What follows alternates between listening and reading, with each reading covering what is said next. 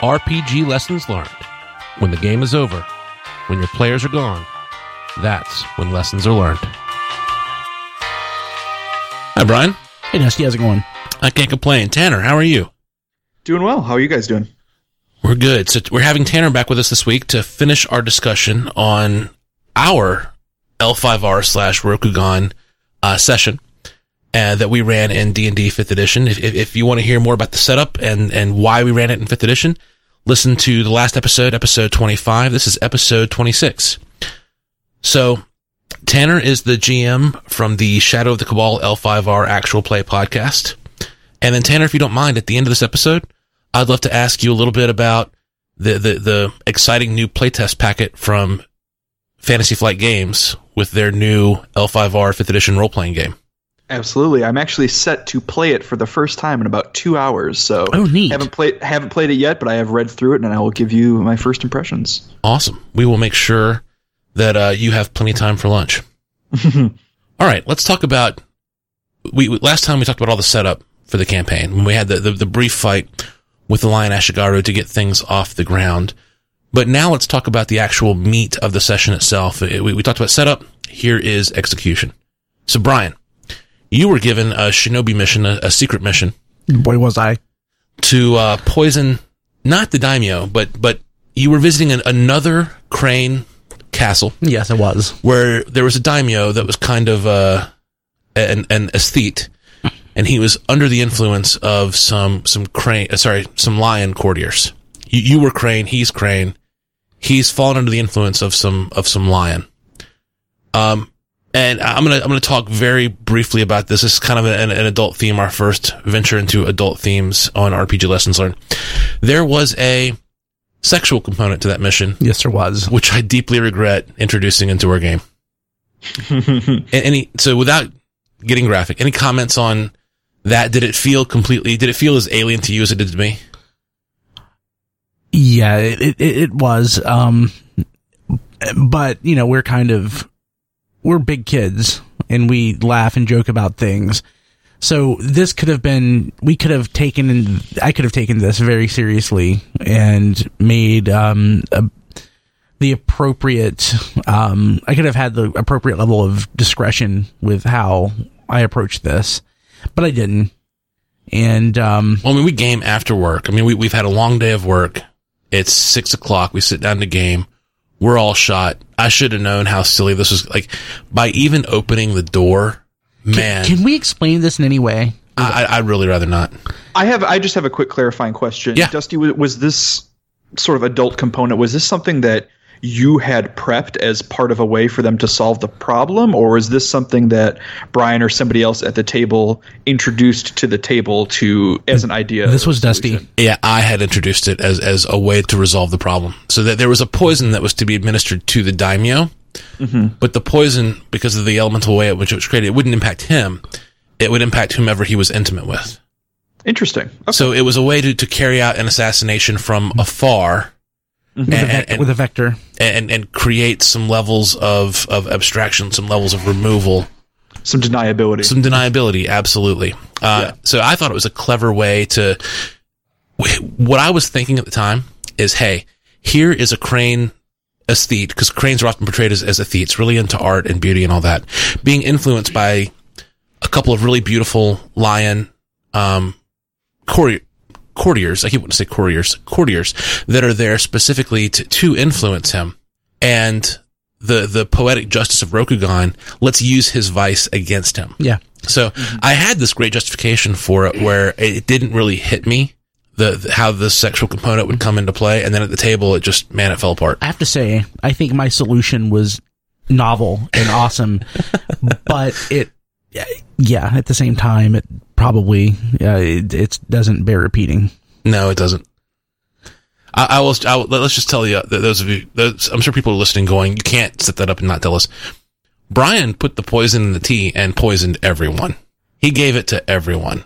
That was there. That was in the room. It wasn't like handing it out like out in the courtyard or anything. But yeah. So when these guys left the castle and came back, a swathe had been cut through the people. Yikes. Yeah. So. Wow. Okay. That's a bold move. Yes, it was. Yeah. Anyway, back to. I really regret introducing this into the game at all. I thought it was beautiful poetic justice, using this guy's vice against him. If I could go back, I would somehow do that with narcotics or some other vice, gambling, anything other. Gambling would have been anything other than anything having to do with sexuality. So I think the lesson I've learned is I'm just gonna, even though we're mature adults, I'm gonna stay away from even. Well, we're not after work, after you're tired and all that. I'm gonna stay away from anything even remotely. Anyway, I'm gonna stay PG in that regard. Maybe with violence we can venture into an R rating, but with anything adult, relationship, intimacy themed, I'm gonna stay PG. Tanner, what's your perspective as a GM? That's sort of my default aspect too, and I think with Shadow of the Cabal, I've definitely kept it that. There was one scene in one of the episodes where there was an implied seduction and affair and aftermath, but we faded to black on it. So I'm kind of with you. I keep it. My assumption is to keep it PG-13 maybe as far as the sexual content goes, but as far as violence goes, I don't know. Maybe that's just our Western morality and what we think is right and wrong as far as what deserves an R rating. But that's where I go. I will say though, that is my default assumption. If you're the type of person, and you guys clearly aren't, and I'm really not either, but there are people who like to explore that aspect of humanity with role-playing games, and it's just another type of relationship that people have with one another. And if your group can handle it, and you have fun doing it, and everyone's consenting as part of that being part of play, then that's good. But if you're not on the right, you're not all on the same wavelength about it, or it's kind of sprung upon them as it seems like it sort of was in your guys' case, then it sort of gets cagey and not everyone wants to role play that with their friends after work. But I say that, but like me and Dakota on the show have been doing blind dates with one another like 3 times now in Shadow of the Cabal. So like, but that's something I had to, I'm like, hey, Dakota, we're going to sit down and we're going to role play a romantic date with one another. Is that something you're cool with? And like, that's a out of game discussion you have to have, I think. Before. I love that storyline. The way the dates are fun and funny, but I love the way you portray the matchmaker. Thank you. The matchmaker is amazing. He's such a great character. That's just me not really role playing, and that's just me being Tanner improving. So I think that's why I throw him on so easily. That first time, I can never remember anyone's name. I think of them as Usagi. I think of them in terms of their animals, and I think of the dragon character as the dragon. I can never remember his name, but when he first tried to play hardball with the matchmaker, and he was like, no, here's what we're going to do. The matchmaker's like, no, that doesn't benefit me at all. Like right. that hard stop was great role play. Great to see an NPC with a backbone. It made him instantly well-rounded. Right, and like the whole thing with the Yasuki is that they're supposed to be fun, amiable, but they're also supposed to be kind of scary and devious, and like that was part of his goal, was to trick people into thinking he was a buffoon so that he can have his plans on them. We're getting a little bit into the weeds here. But we are. Like, we're way in the weeds. If you haven't listened to Shadow of the Cabal, I so recommend it. All right. Lesson takeaway here is be careful about the content that you introduce to your game. So take care. Introducing adult content of any nature, violence, sex, drugs, gambling, violence, vices. If you're playing with a new group of people, I don't think it's a bad idea to, I mean, you guys are all friends with each other and you guys all pretty have a good idea of what flies and what doesn't. But if you're playing like at a con or with a new group of people, like say, hey, you know what? This game is going to have elements of sexuality and or extreme violence in it. We're not going to get gratuitous or gross in it, but it's going to be an element. So by playing, you're opting in to deal with that. And I think just setting the stage, and like when you turn on an episode of TV and it has in the little quarter the ratings, it says TV 14 DSLV. You know what you're getting into. Oh yeah, I love that. Actually, this game has an element of playing with new people in it as well, which we'll get to. We will get to that. I'm gonna skip Spike in the Bridge, because I think we've covered the shinobi to death. Yeah. That it didn't add anything. I think you summed that up beautifully last episode, Brian. It didn't take anything away, but it didn't add anything. So we'll skip Spike in the Bridge and talk about the duel. So in Scorpion Lands, you guys were given a little gold medallion with a golden scorpion on it to give you passage through Scorpion Lands, to give you permission to go there to find these crane zombies, these crane undead. And you encountered pretty quickly on the road a group of lion bushi this time. Yes, we did. Beating up on a scorpion, what you thought was a peasant, but was actually a Shoshuro.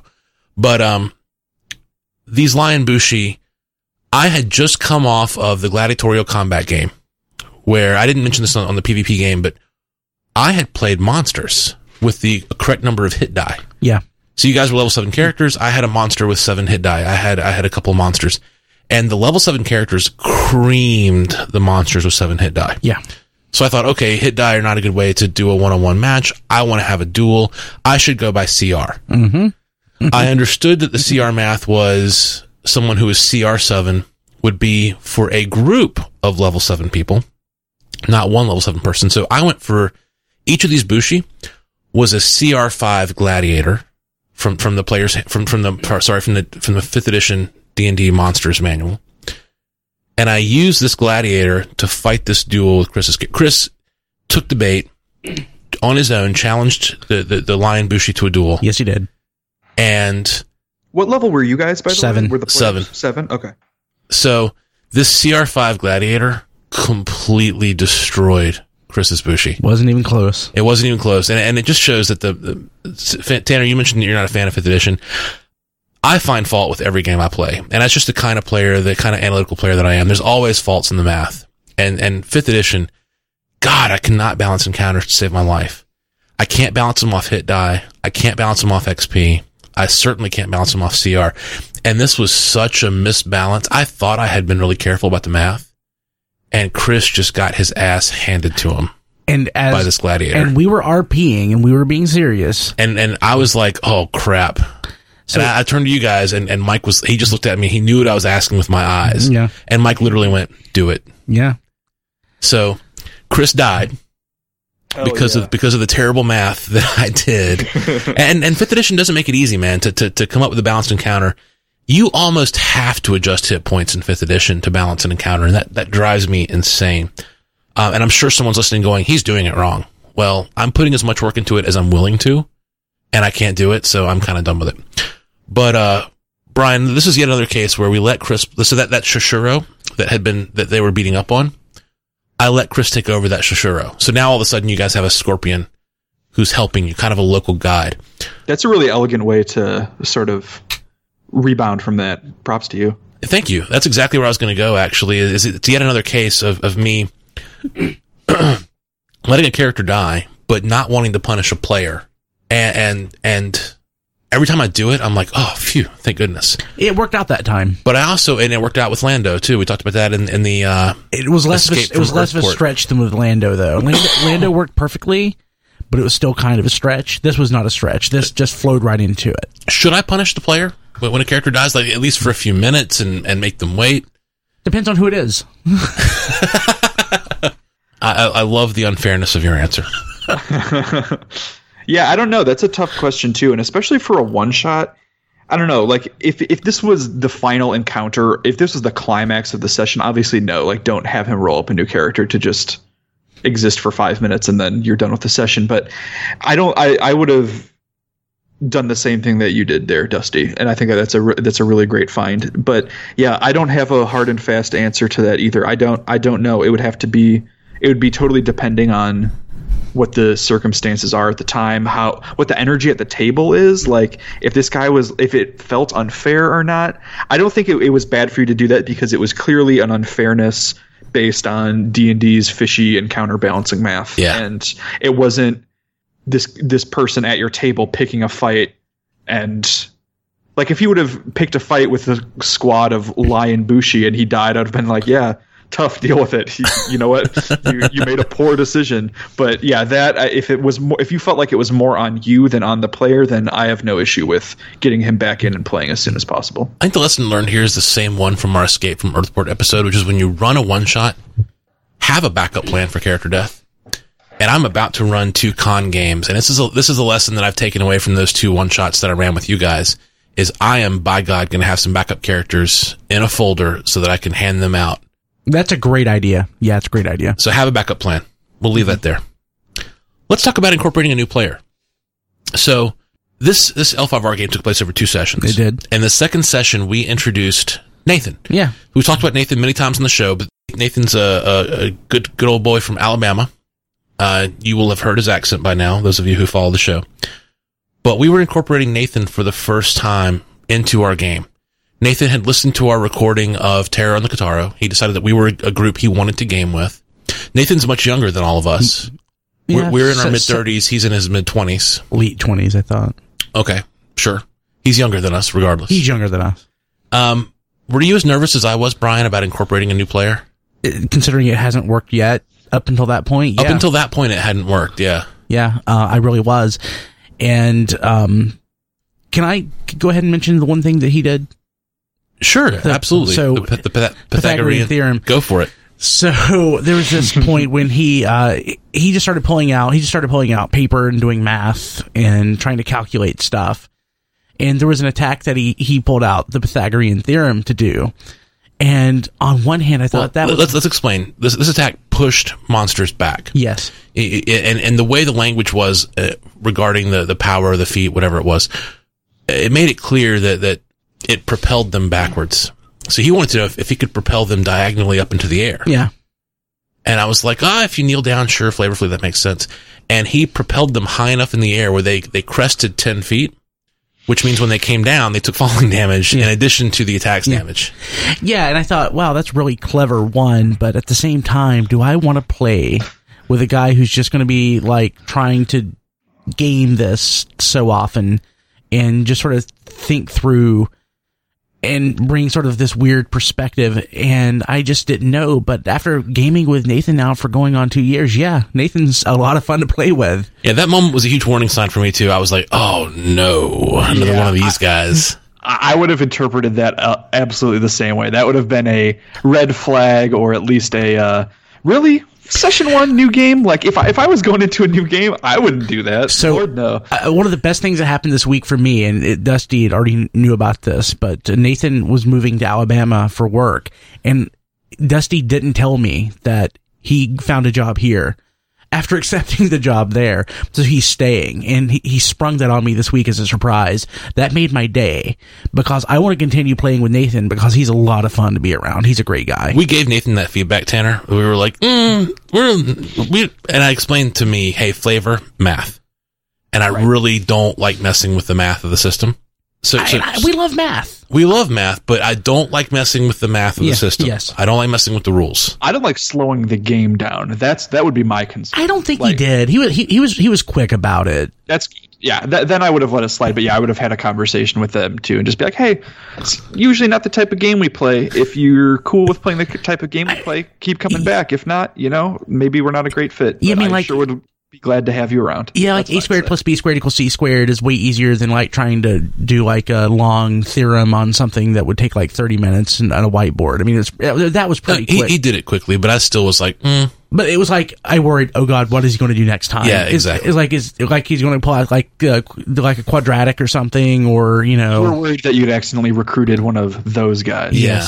And I read so many things on Reddit where someone asks, how do I deal with this player? And I'm always just like, are you kidding me?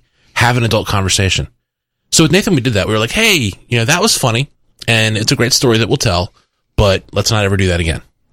And he took that well, and he put all his mental energy into RP and clever one-liners, and Nathan's been a great addition to our game ever since. He's great. So initial warning signs plus adult conversation equals a great gaming relationship.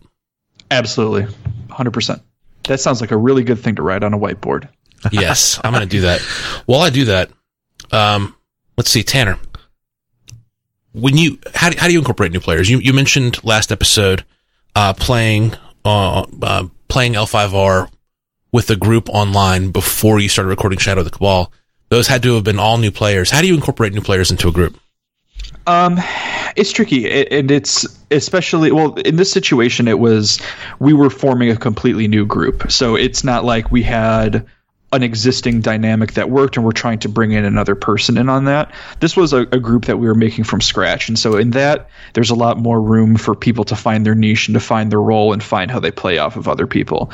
I have run L5R games with people who aren't familiar with the system, with people who are familiar with the system. So like me and a couple buddies who are really into L5R and bringing in a newbie in on that. And that it is a little bit trickier. And I would kind of echo the advice that we had from last episode, which is only tell them what they need to know to get by. If they have questions, they can follow up. If they have clarifications, they can do that. But just make sure, like when I sit down, I play L5R with a group of new people. What I say is, hey, this is L5R. It's a game about samurai.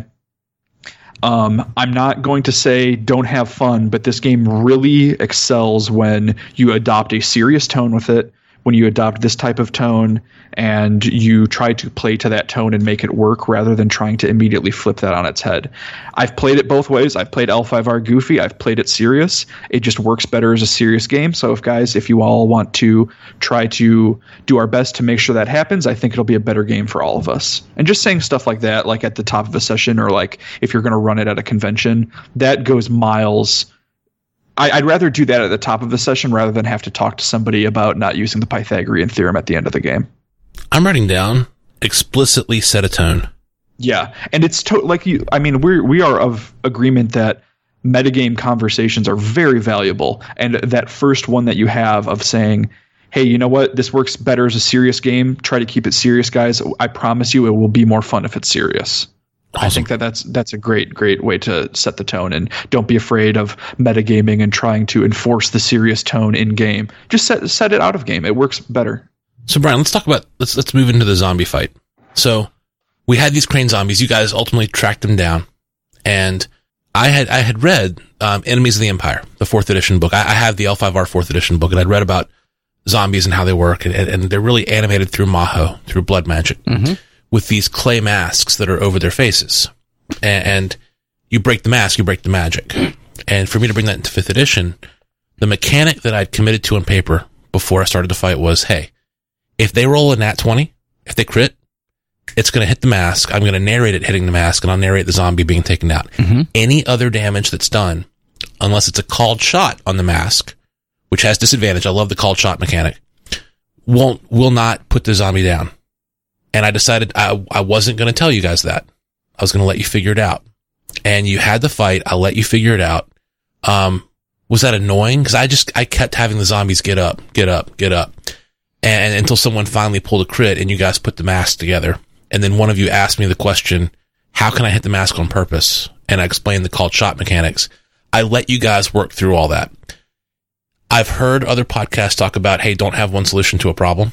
And for me, the mask's the one solution. It's an pretty obvious solution when you think about it. I made sure when I narrated the zombies that I narrated the mask. In fact, I'm surprised no one took it out sooner. But what was that? Was it annoying? No. It was okay? Yeah. It was good? I love the fact that we took a zombie down and it got right back up. That's what zombies do. And had we immediately realized, oh, it's the mask, that would have taken away that enjoyment that energy that we felt from the fact that the zombie got back up. I was like, oh God, what do we do? I think we've had some encounters in the past where it wasn't an obvious solution, and it's usually something like, oh, you have to get like a damage of 5 or more or 10 or more, where it doesn't get above their damage soak. Yeah. But in this case, it was the mask. No, yeah, the mask. No, that's great. I love that. I think that's fantastic. It was not annoying at all. I mean, that added to the game. There's a very NES video game like shooter style flair to that I like, where there's a certain spot that you have to hit. It's like a puzzle fight. Yeah, it's not about, once you know the trick, it's just about executing on it. Yeah, exactly. Rather than trying to lose hit points until you can figure it out. Yeah, exactly. I'm totally behind that too. That sounds awesome. And once you guys figured out the trick, that fight was over in pretty short order thereafter. Yeah. You guys figured out. Sorry, go ahead.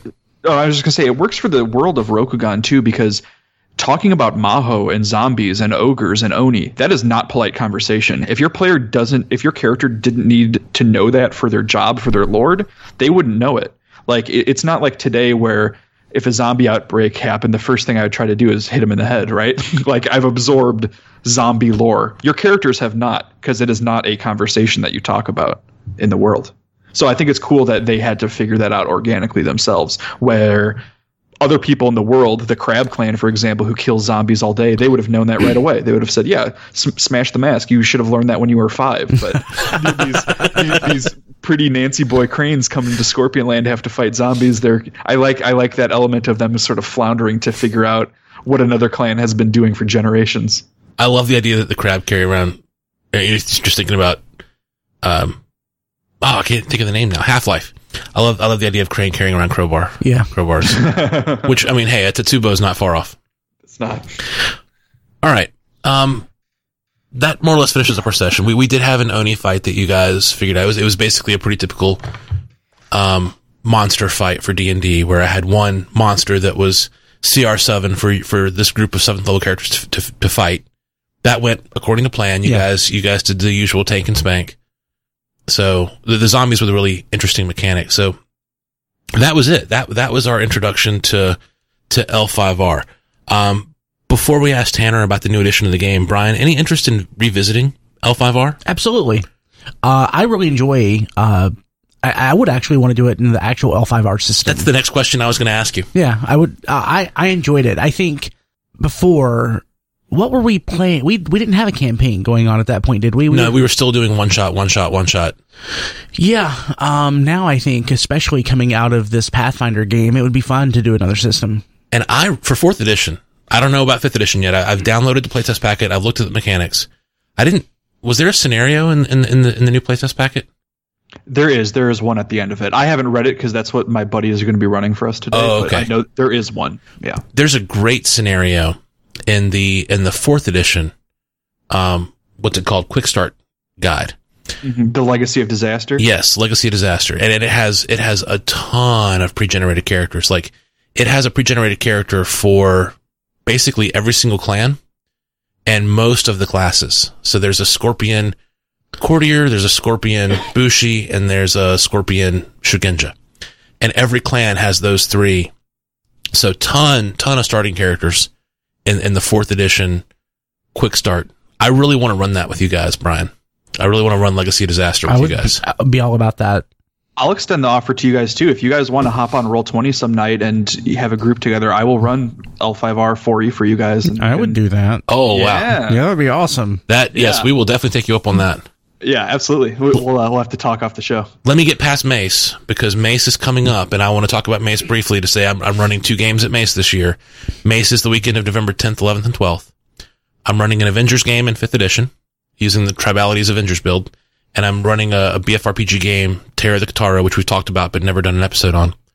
I'm running those 2 games at Mace, and I have a lot of Mace prep. After Mace, so probably even after the holidays, maybe in January or February or something like that, I would love to take you up on that. Absolutely, yeah. I'll say as long as we're plugging conventions we're going to be at. Same weekend, I'm going to be at Acadecon, which is the RPG Academy's convention that they throw in Dayton, Ohio. Oh, cool.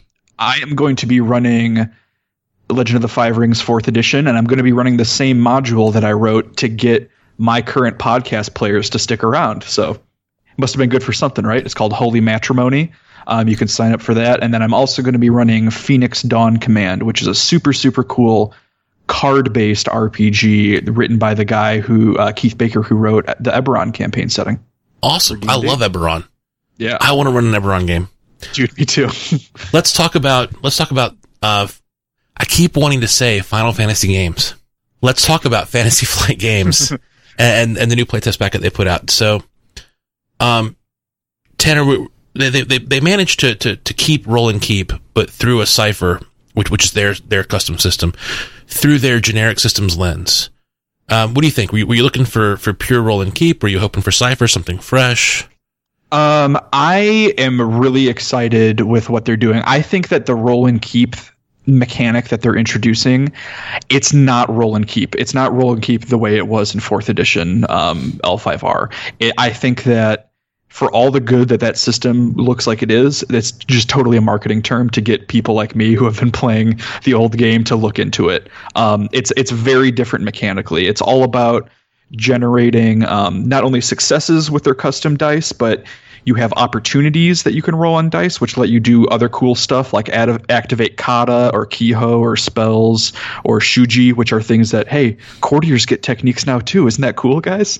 And then it's all about generating strife. So the idea is that while you're taking these actions as a samurai, you're putting emotion into that. And samurai aren't supposed to show emotion. And if you accumulate too much strife, you'll have an outburst and you'll lose face. And it's really hard to be a serene, calm, cool samurai when you're fighting for your life trying to stab somebody to death. And I love that mechanic is built off that core idea, which is an idea that's always been in the fluff and in the lore of Rokugan, but has never been represented mechanically in the game. Yeah, and in Japanese samurai cinema. Like when I watch a movie like 13 Assassins, it's a lot of calm, and then, no, I just can't take this anymore, and sudden outburst. Right, and that outburst goes into court, too, because it makes it so that, hey, if another enemy courtier is pestering your courtier and getting him into logic traps and making a buffoon of him in public, your character isn't going to be able to stomach that. You're going to have an outburst, whether that's laughing or insulting him or just completely shutting down and walking out. Like, I love that mechanic, and it's executing on something, like I said, that L5R has claimed it has been good at, but never really did. Like, L5R always seems like they focus so much on the court and the politics in the world, but there's no mechanical support for that. It says, hey, GM, figure it out yourself, which is not great game design to me. Yeah. And you guys had talked about with like 4th edition D&D, for example, if you look at your sheet, all it is ways that you can kill things. Like, there's not that many ways to do it. And L5R isn't that different. 4th edition wasn't that different. They might have had 1 or 2 extra social skills where like D&D would have diplomacy or deception and sense motive. But in L5R, you have sincerity and courtier and etiquette. But you've kind of just reflavored those. You didn't do anything with them to make them actually matter besides designing a world where they should matter. So that's the number one thing I'm most excited about, is that it seems like they're finally going to execute on their promise of what the world is going to be about. And it looks like a very complex RPG. It looks like I'm going to have to unlearn a lot of system baggage. Yeah, I've only flipped through the packet at this point, so I'm not speaking in a terribly educated manner, but I was really nervous about the fact that the roll mechanics, that was like 4 full pages in the playtest packet. It was a lot. Yes, the core mechanic has like 5 steps, which seems like too many.